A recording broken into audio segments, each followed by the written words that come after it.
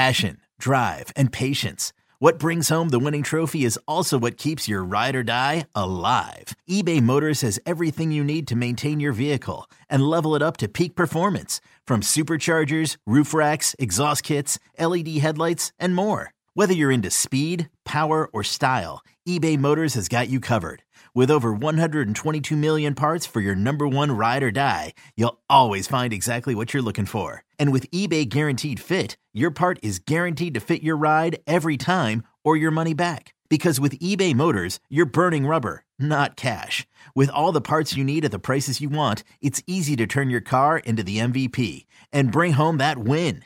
Keep your ride or die alive at ebaymotors.com. Eligible items only. Exclusions apply. Old Man Winter here. If I had it my way, it would stay winter all year long. Short days, wind chill, black ice, and a good polar vortex. Oh, heaven. Wait, is it getting warm in here? Your cold snap is over, Old Man Winter. Spring has arrived. Spring. Spring is here, which means it's the perfect time to get away in the Hyundai you've always wanted. Visit the Hyundai Getaway Sales Event, where you can get great deals on all of our award-winning Hyundai models, like the tech-filled Tucson and Kona, as well as the spacious Palisade. Enjoy wherever you go with the peace of mind that comes with America's best warranty and 3 years or 36,000 miles of complimentary maintenance. But hurry in, these deals won't last. Add more joy to your journey at the Hyundai Getaway Sales Event. Now get 0% APR or up to $1,500 bonus cash on the Hyundai Tucson. Now, during the Hyundai Getaway Sales Event. Offers end soon. Call 562-314-4603 for details. It is time for the latest edition of Zero Pucks Given, our hockey podcast here on Sports Radio WEEI. Joining me today is a Nesson colleague, a guy that I work with doing the games, along with Billy Jaffe and Barry Peterson and Andrew Alberts, and a former Bruins goaltender to boot. Andrew Raycroft is with us. Thank you for coming in. It's good to see you again. Good to see you, Dale, as always. We don't spend enough time together, during the course of the night job, so we just come in during the day job, too. 6 hours a night. Let's, for people who don't know the background, I mean, obviously you played here, played in Toronto, but how did you end up back here doing what you're doing now? The simple answer is my wife's from Foxborough. That's a simple answer.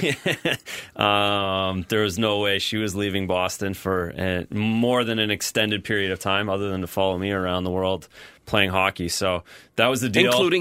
Including Europe, yeah. Italy and Sweden. So we bounced around. But Boston, my kids were born here, all three of them. 2009 was my oldest son was born. So we've basically been here all summer since 2009, and it's a great place to raise the kids and grow up. When we came calling, when Nesson came to you and talked about joining the telecasting crew, is that something you'd been thinking about or talked about? Or It hadn't been at all. And it just happened that I was doing some Bruins stuff at, some of the clinics and just being around. And Kerry Collins kind of mentioned it to Nesson that I was around, and I went in and did a speak, did the, what do you call it, like the audition, I guess it would be. Just went in and talked, and then, I didn't really think much of it. They called me in for a game. I did the first weekend and struggled through it, but got through it and enjoyed it, and now I'm trying to get better at it. Did you actually think when you were working with like Billy Jaffe, you were going to get to say anything? I mean, did you? That was the one good. The first time around, it was easy to defer. I was deferring. Yes. No, there's no deferring. There's seizing. My former partner Michael Holly used to say of Billy Jaffe. Jaffe would sit there before the telecast and say, I'm going to take yo minutes. I'm going to take yo minutes. I'm going to take yo minutes. He gets cranked up. He does. He gets passionate and he's into it. So I've learned that, and now I just need to be a little more aggressive, I guess. If I need my point, that's the word I'm looking for. If I need my point, you've got to seize those minutes from him, because he ain't giving them to you. They're not coming out. It's a pretty active alumni association around here. We'll get to the current team in just a minute, but it's a pretty active alumni association around here. In fact, as we're recording this, you and other members of the Alumni Association are headed for Edmonton. You're going to play in Red Deer, Alberta, and some other places. That's more active than most, isn't it? Maybe the Canadians are like that. Yeah, the Canadians and the Leafs are certainly the most active, just because they're in Canada and those opportunities. There's just so many more. But yeah, certainly the Bruins have a very active alumni that I'm super lucky to be a part of. It's pretty cool to go off, on a trip with Ray Bork and hang out with him in the van for 8 hours and hear stories with him and Nifty and all the guys. So yes, we're off to Red Deer. There's 8 of us, I think, going out there. So we'll have a good time, quick trip out there. And but it's been really cool to go and play the games even in this area. It's kind of like my beer league. I really look forward to getting out of the house and hanging out with the guys and maybe having a beer afterwards with them. In the beer league, you don't wear the pads, do you? No, I don't. No. Now, do the alumni make you? They say, sorry, kid, you got to play goal?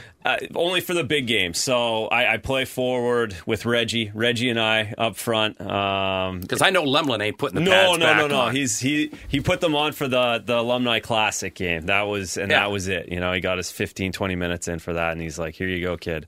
So I played. Then I played against the Flyers up in Portland, had a game last season. So if we play like another team, whether it's the Canadians or, and they need me to get in there because I'm basically the only younger alumni goalie to keep it close, then I'll do that. But otherwise, I try to resist putting them on. I picture, not when you're playing like the Flyers or the Canadians alumni, but I always picture some of these alumni games where you get some guy who's a little cranked up and, oh, those are Bruins guys. Oh, look, there's Rick Middleton. I played a little hockey in my day. And all of a sudden he starts dancing around out there. There are ways to handle that, right? Yeah, usually one of the senior Bruins alumni will pop his head. Either it's in the dressing room or he'll stop by the bench and say, "Hey, fellas, this is why we're here, and let's not push the envelope here. We don't want to get anyone hurt, especially when they're the Terry O'Reilly comes out. Taz is the best. He doesn't have a helmet on, and the guy's buzzing around. It's like, guys, relax." So and he of all of them, if he did suggest, you might want to calm down a little bit, I would calm down a lot. Yeah, he is the best, and he is still very intimidating. He is an intimidating human. So it's it's a blast. But yeah, it does come up probably, let's say 1 out of every 5 games. There's one line or a couple guys on the ice that need to be kind of told to pull it back a little bit and let's have fun. Because if many of you guys wanted to, and I say this all the time, I've always said, I'd like to have the talent of the worst player who ever played Major League Baseball ever. Because that's a hell of a lot more talent than I ever had. So no matter how good these guys are, they didn't play in the NHL. All of you guys did.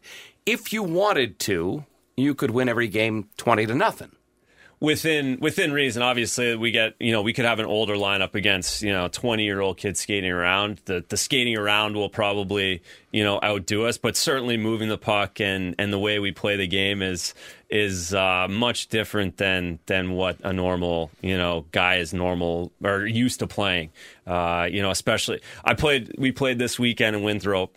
And I don't really know how to play forward. I don't really know how to play center, but you don't know how to play hockey. Is what you're saying, I'm a goalie. Right? It's completely different. Goalie, it's a subsector. But Ray gave me a pass through the middle that I thought had absolutely no chance of making it, and it landed perfectly on my stick. Like I couldn't screw it up, and I as soon as I got it, I was like, that was incredible. And no one would probably notice it, but it was absolutely incredible. And so yeah, Ray, he still skates better than everybody. So is he the best player on the alumni team right now? Yeah. Yes. For sure. That Hall of Fame thing sort of counts. Yeah, it kind of counts. And again, we were in Peterborough and, talking to him after the game. And, you hear it when they announce, all the things he's done. And, I guess I never really realized that he was so far ahead of everyone as the most points for a defenseman in the history of the National Hockey League. Right. And, just talking to him after, I'm like, can anyone catch you? And it's basically like, no, someone has to get 90 points a season for 18 years to be able to get me. And no defenseman's got 90 points in like 15 years in the NHL, period. Once, let alone consistently. So. I mean, you look at the numbers like Paul Coffey had when he was part of those Edmonton Oilers teams. But he wasn't doing that for 18 years, and he was, and when he wasn't playing with Gretzky and Messier and Curry and those guys, the numbers were a little different. Yeah, and Koff didn't have to play defense either. No. He was defenseman in name only. Yeah, that's right. He was the rover, where Ray actually, had to play up against the best lines for 18 years too. So, It's cool. It's special for me to be able to hang out with those guys. How many games a year do you guys play? There's about 20 games in this area, and then there's probably about 10 trips that guys go on. But those trips can vary from anywhere from like 2 or 3 guys to 8 or 9, which is kind of the most. You could go with 2 or 3 and then just fill in, sort of thing. Yes, or they'll set up like 2 or 3 games where they set the whole thing up for charity up there, and we jump on the ice with those guys. So there's definitely different levels. Probably like Red Deer, we're going to go out there. We're just going to play kind of what we do here, where it's for a charity and people will put a team together. Last year I went to New Brunswick and we went around with the Canadians. So we played against the Canadians in 4 different places. So those Did you reef Nyland? No. Knuckles give it to Knuckles him. wasn't there that trip. Knuckles wasn't there, but yeah, he whenever I can, he always, grabs me by the shoulder at some point. So he's a good guy. All right, let's turn our attention to present-day Bruins, away from the alumni and present-day Bruins. I'm curious your thoughts when you've got a team like Tampa Bay that has just sprinted out in front of everybody. They are clearly the best team in the NHL. Best power play, best penalty kill. Nikita Kucherov's going to win the Hart Trophy. They got a chance of having a goaltender. Vasilevsky might win the Vezina. When they're that good, do the rest of the teams in the NHL stand a chance, or is this over? No, it's not over. Just, we've seen it before. President's Trophy winners, do have a hard time going through and winning the cup. Injuries happen. It's a long season. Yeah, that's right. We've seen that up close here.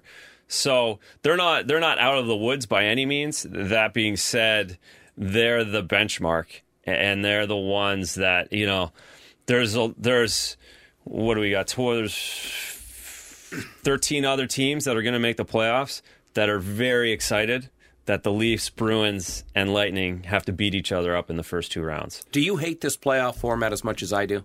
At least as much as you do. If you think about it, the Atlantic Division is going to have 3 of the top 5 teams in the National Hockey League. Yeah.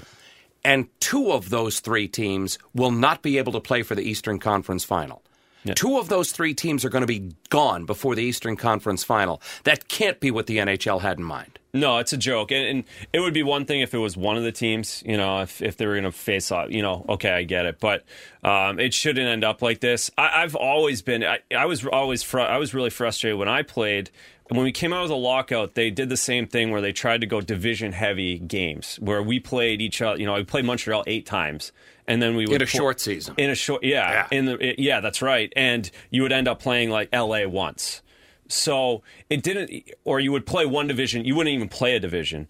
Meanwhile, we're trying to get in the playoffs against Pittsburgh, who has the Islanders who stunk, the Devils who stunk.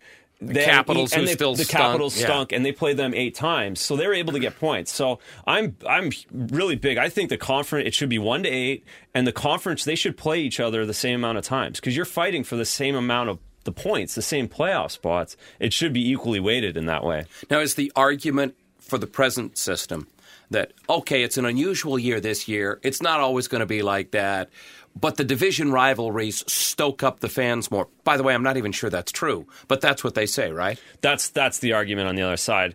And it really doesn't hold weight because it isn't a one-off, because it happened last year too. These 3 teams, it's the exact same thing last year. They were the 3 best teams in the Eastern Conference, and they beat each other up, and then Tampa lost to Washington because they were beat up.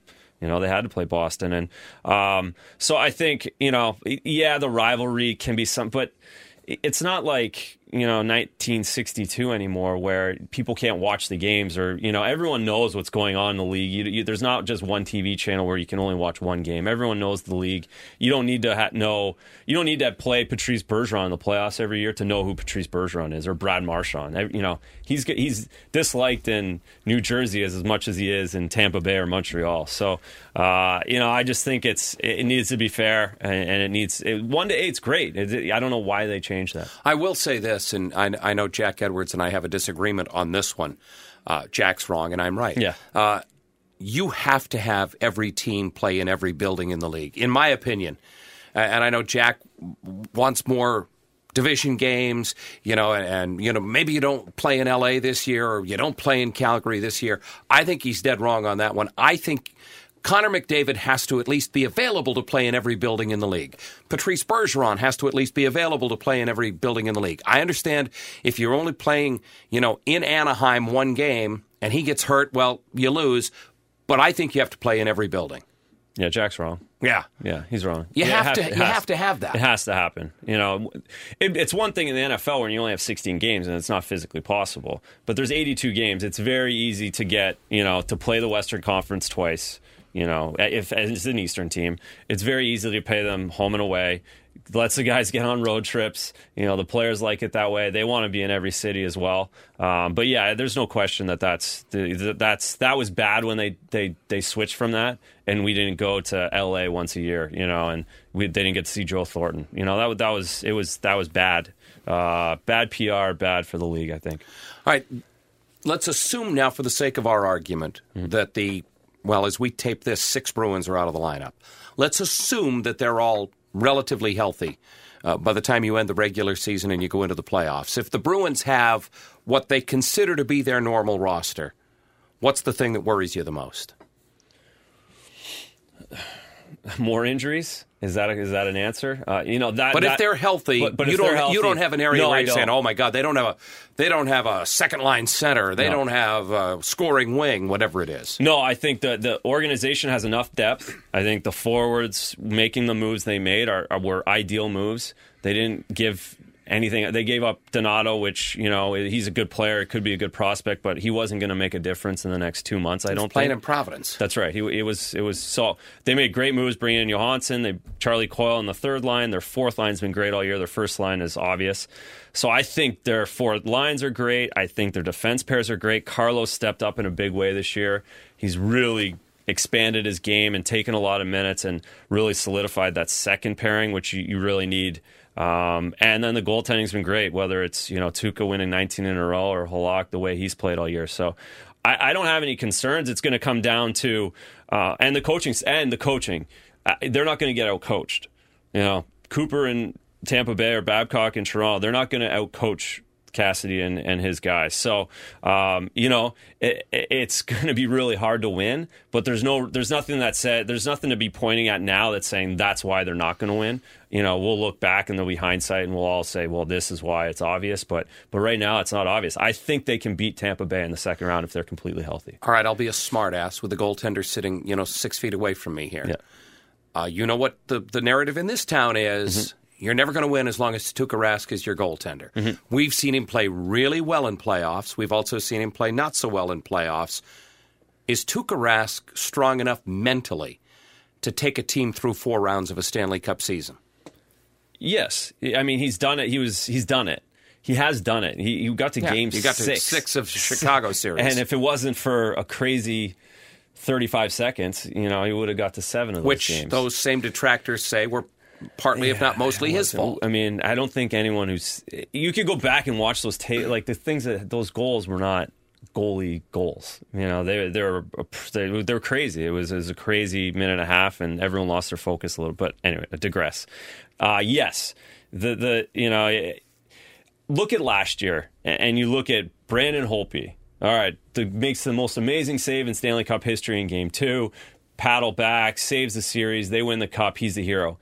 He wasn't even playing. He didn't start the playoffs. He didn't play the first 2 games at home because he was playing so poorly. They couldn't, he had 1 win in the last 3 months of the season. He couldn't win.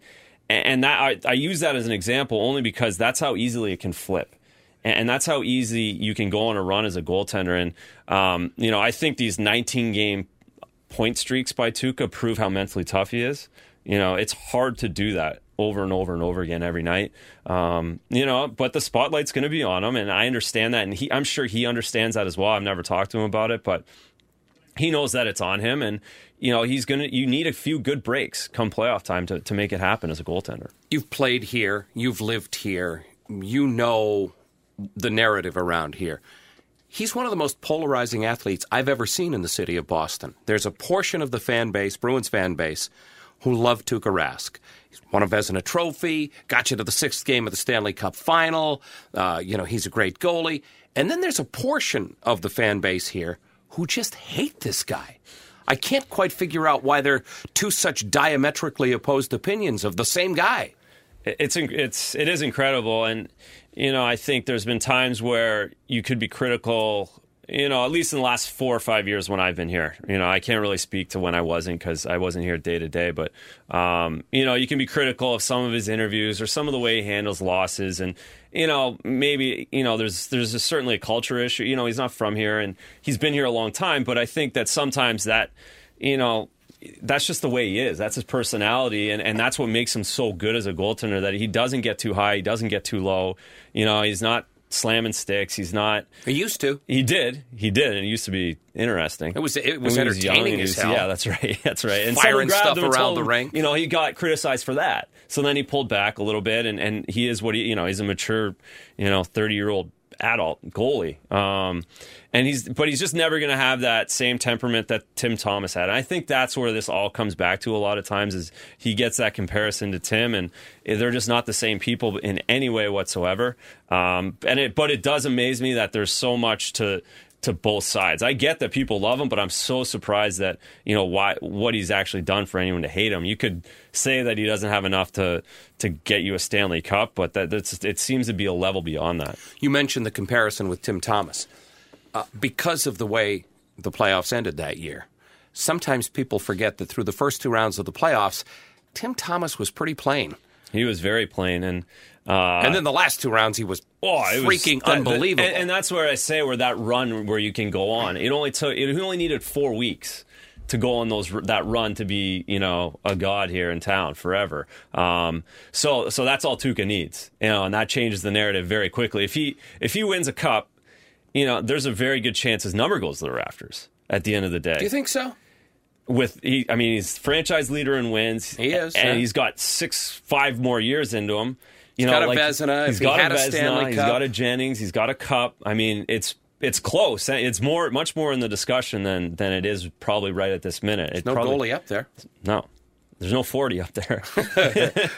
Damn, what the hell's wrong with these people? That's it. I mean, I hadn't thought about it until you said it, but then assuming that you won a cup, and that's a big assumption here.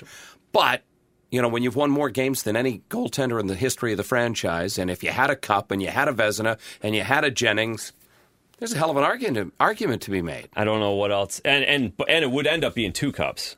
Because he did win. He did get his name's on the other one, right? And he was a bit of a part of the team.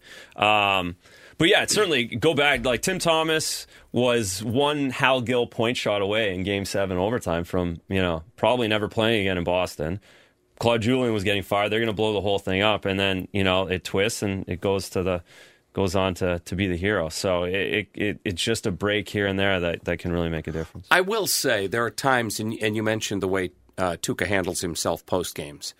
There are times when I'm rolling my eyes listening to him, and it reminds me a little bit of, let's say, David Price, for the sake of argument. No, that's a great example. Where David Price talks about, once the ball leaves my hand, there's nothing I can do about it. Oh, don't tell me that. Make a better pitch. Don't tell me that it's out of your hands. Once the ball leaves your hand, it's not up to you anymore. And there are times when Tuukka talks post-games, he drives you a little crazy.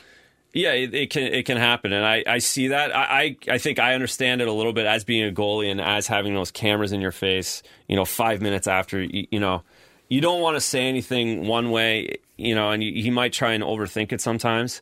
I know I did that at times when you just don't want to give anything where you could get jumped on for saying it. You just want to be teammate. By a teammate or by the media. You don't want to give up fault, and when really the reality is you should just be completely honest, say it, and get out of there. But it's a tough situation, and I don't know his what he's always thinking when it comes down to that. But it's certainly a good comparison of sometimes where you can just do it a different way, but I still don't know why you would go all the way to the end to say he can never win just because you don't like the way he does an interview. I will say that within the dressing room, and you've been around the team, his teammates love him. Yeah. And by the way, the Red Sox love David Price. Despite, what some fans think of him, and there are fans who don't like David Price a bit, there's some fans who do. His playoff run last year certainly will help turn some of those around. But within their own clubhouse for the Red Sox, dressing room for the Bruins, the teammates love those guys. No question. And fans should also realize that there's a lot of guys that fans love that the teammates don't love, that do a great interview, that say all the right things, but the players behind them are rolling their eyes. Like we're rolling our eyes at some of the, David Price's comments, but there's guys in the NHL that I played with that you would go home afterwards and you'd see them on TSN or NESN and you'd be like, well, what is he talking about? I've never heard him say anything like that around us. Oh, give me a name. No, for that's God's not sakes. happening. Come That's on, definitely Andrew, not. give me a name. Still, I want to go to alumni games still. You don't want some guy briefing you I when don't you're need out that. there. But no, it is a thing, and I think at times I think he takes that on, that the media doesn't like him, so there's nothing I can say, so I'll just say whatever I want, rather than changing the narrative a little bit, which would probably be good advice sometimes. I joked the other night on the telecast that I'm sick and tired of talking about Patrice Bergeron because I'm out of nice things to say about him.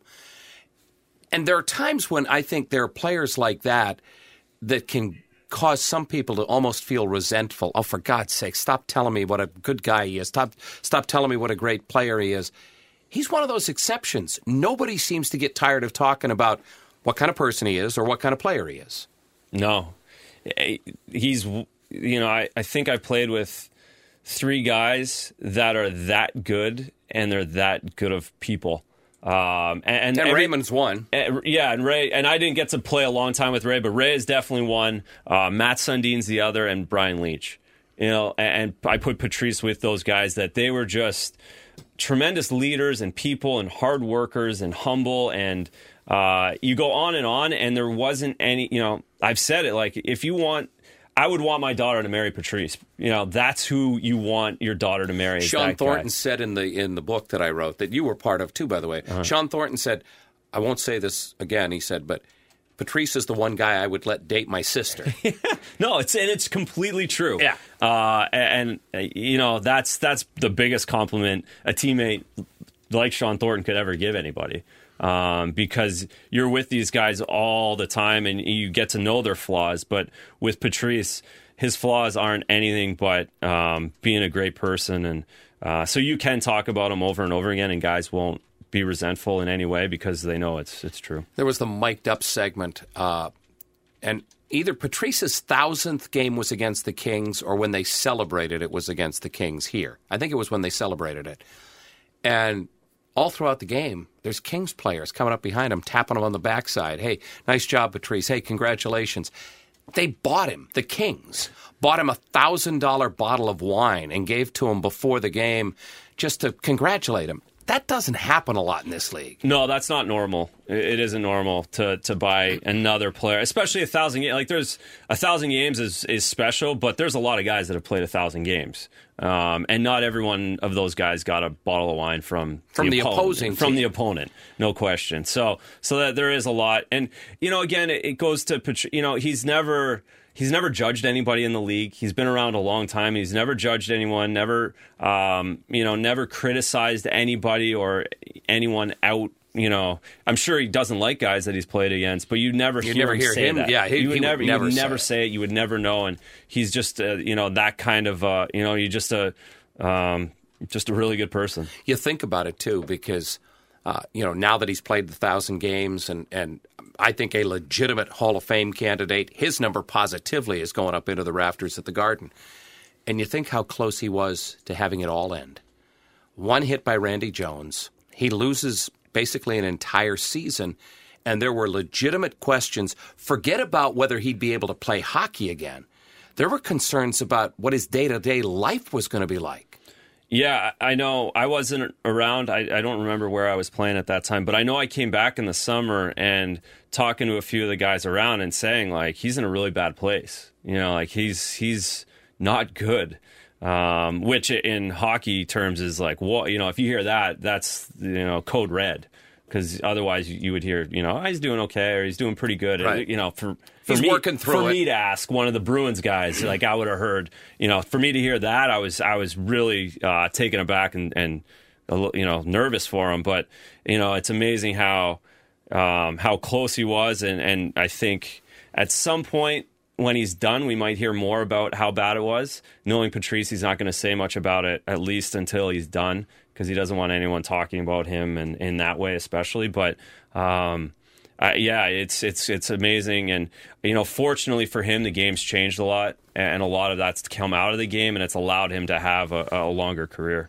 Ironically, the other guy that all of that stuff applies to is Marc Savard. Mm-hmm. He was in the bad place.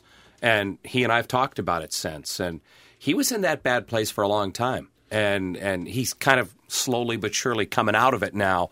But it was a long process for him. So that same trip in November, Savvy was there for one of the games up playing in for you Peterborough. guys. I got to play with him. Yeah. So, he gave me a few sauce passes that I was pretty impressed with, too.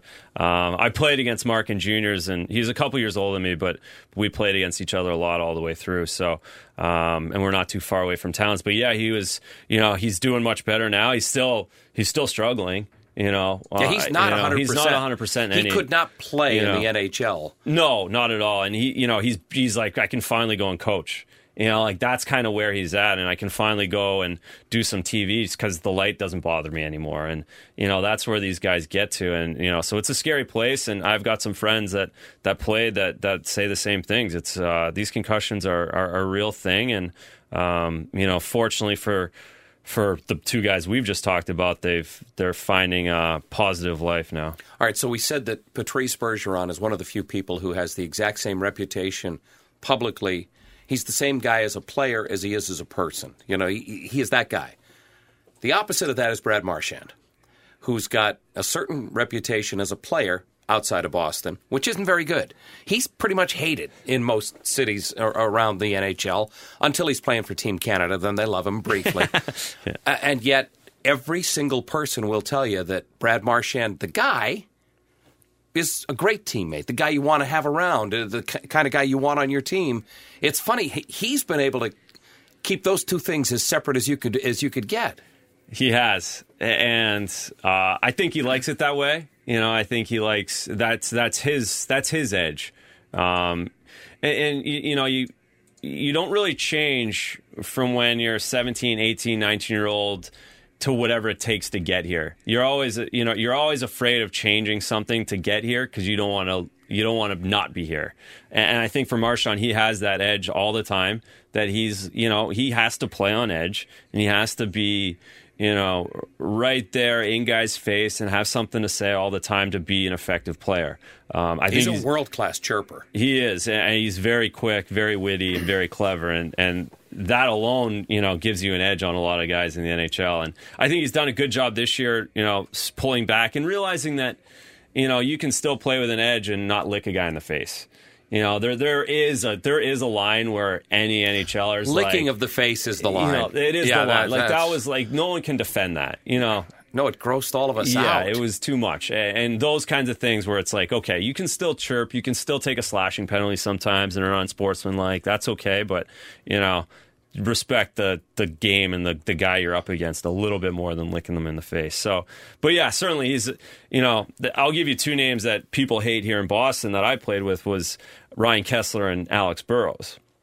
Well, Alex Burrows especially. Yeah, especially. Biting the fingers. Yeah. So, and those two guys were the best, two of the best teammates I had as well. Really? And I went to Vancouver. Kessler, I could see. You're not selling me on Burrows. You're not. I'm telling you, if you was sitting here, you would fall in love with him the same way Marshy. It's exactly the same. And I went to Vancouver like, oh, these guys, like, how am I going to deal with these two all year? And they were the first two guys I got close to, just from their personality, how much they love the game, how much they love their teammates, and great family men, great dads, great people. So, again, you can't always judge the cover, and Brad Marchand's a good example of that. I was talking to Patrice about it, and a week or so ago, the Bruins put out a tweet, and it was during warm-ups at the Garden, and there's the cutest little girl, and she's got the sweater on that's got the number 63 on the back, and the nameplate says Daddy on it. And he skates over to the glass, and he kisses his finger, and he puts it up to the glass, and he mouths, I love you. And I said to Patrice, I said, he's going to ruin his whole image here. What is he doing? And Patrice said, that's who he is. He's a great family man. Yeah. Now, he gets on the ice, he's a different guy, But he said that what you saw in that was who he actually is. Yeah, and that gets lost sometimes. And when you want to criticize these guys and you go after them as much as we do as fans, you do forget that they do have normal lives, and 90% of them are great people that just are, at the end of the day, trying to provide for their family. All right, let me give you one other guy who I think, like Tuukka, has a real split among the fan base in this town, and that's Zdeno Chara. He's 6'9". He's 250 pounds. I swear to God, he's got 1% body fat. I mean, he is one of the most amazing physical specimens I've ever seen in my life. He could literally go out and play 30 minutes in tonight's game and be fine afterwards. We've seen him out there literally play the last 3 minutes of a game. And yet there's a portion of the fan base in this town that just can't stand him. You got to get him out of here. He can't play anymore. Now, I can tell you within the league, it's like that man is a beast. But there's a portion of the fan base who can't stand the guy. Yeah, and that one is, again, goalies can be polarizing in all cities and especially in big markets. But for anyone to question Zdeno and where he's at is crazy to me. Obviously, in town we hear about another athlete that's over 40. He's pretty good too. Yeah, he's pretty good. But he couldn't do what Chara's doing in all respects to how. No, what Chara's doing from a physical standpoint is much more impressive than what Brady does. Yeah, physically. Now, Brady is the best quarterback who ever lived. I'm not. Yeah. That's not what I'm saying. I know it's sacrilegious to talk, but from a physical standpoint, what Chara does is more amazing. No question. And he's still the best defenseman on the Bruins. I mean, McAvoy does his thing, but at the end of the day, they're not going to win anything unless Chara's playing 20, 25 minutes, killing penalties. And because he's big, because he's so long, it can look awkward at times, especially now as you get older. Yeah. It's not ever good. It never really looked pretty. He did get through it. He was there when he won the Cup in 2009 to 2013, where, you didn't really notice him because he was so good. And so, that was in his prime. But now is, he'll fall down sometimes. You're like, whoa, when he falls down, the building shakes. Yeah. So it's different. So I think sometimes that it can look awkward, or some of the plays he makes, it's like, wow, that didn't look like an NHL play. When reality is he just has a stick that's 7 feet long and his arms are everywhere, and he's just a large guy that it looks awkward. But for what he does for this team still, and what he's done for the organization for 12 years now, is no one, as much as Patrice has done, no one's turned this around like Zdeno. He's the third best defenseman in the history of the Bruins. And, oh, by the way, the first two are both in the Hall of Fame, number 4 and number 77.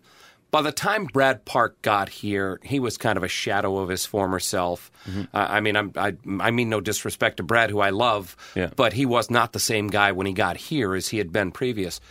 I think this guy's the third best defenseman in the history of the team. Yeah, you'd be right. And from what I can think of, certainly since Ray, he's by far the best. And, I guess since Orr, it's Ray and Zdeno. I don't think there's anyone close. And again, what they've meant to this team and, the way they play now and the culture they have now comes down to him coming here in 2006. It's been one of the hallmarks of this organization, if you think about it. And I've thought a lot about it.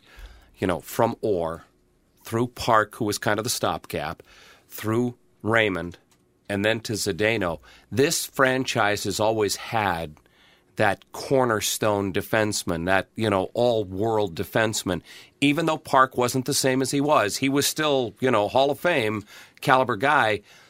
They've always had that one guy.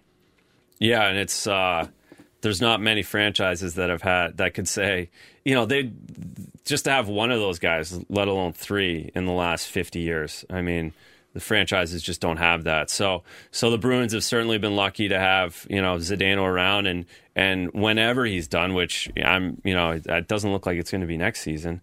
Whenever he's done, when those minutes disappear, when that coach is having to fill those minutes with somebody else, the people are going to be saying, probably, when he goes away, but everyone's going to be a little more fond of what he's done and appreciate it a little bit more. I always said that about Raymond, too. Yeah. When Raymond leaves, when Bruins fans don't have that presence out on the ice, they're going to realize how much they took it for granted. Mm-hmm. Yeah, no question. And they were lucky to get Char, but you could easily be sitting here now and saying, man, when's our next Ray Bourque coming? And 20 years later. Might not be another one of those. No. All right, before we wrap this one up, you're a pretty normal goaltender. I mean, I got to be honest. Goaltenders are weird. Yeah. You're more normal than most. I can remember Robbie Moore, who was playing in the Flyers organization when I was with the Maine Mariners, and literally threw up in a garbage can before every period. Would throw up before the first and throw up before the second. And guys, it was part of the game. It was Robbie's going to go throw up before the game gets going here. Why are you normal when so many other goaltenders aren't? I'm not sure. You're not normal, and I just don't know any better. I'm certain. Yeah, I'm able. Maybe I'm able to like brush it off more. But no, certainly we all have. All goalies have our anxiety issues to a point. There's no question about that. When my daughter was playing high school and college hockey all the way up through, as a parent, I felt the worst for the goalies' parents.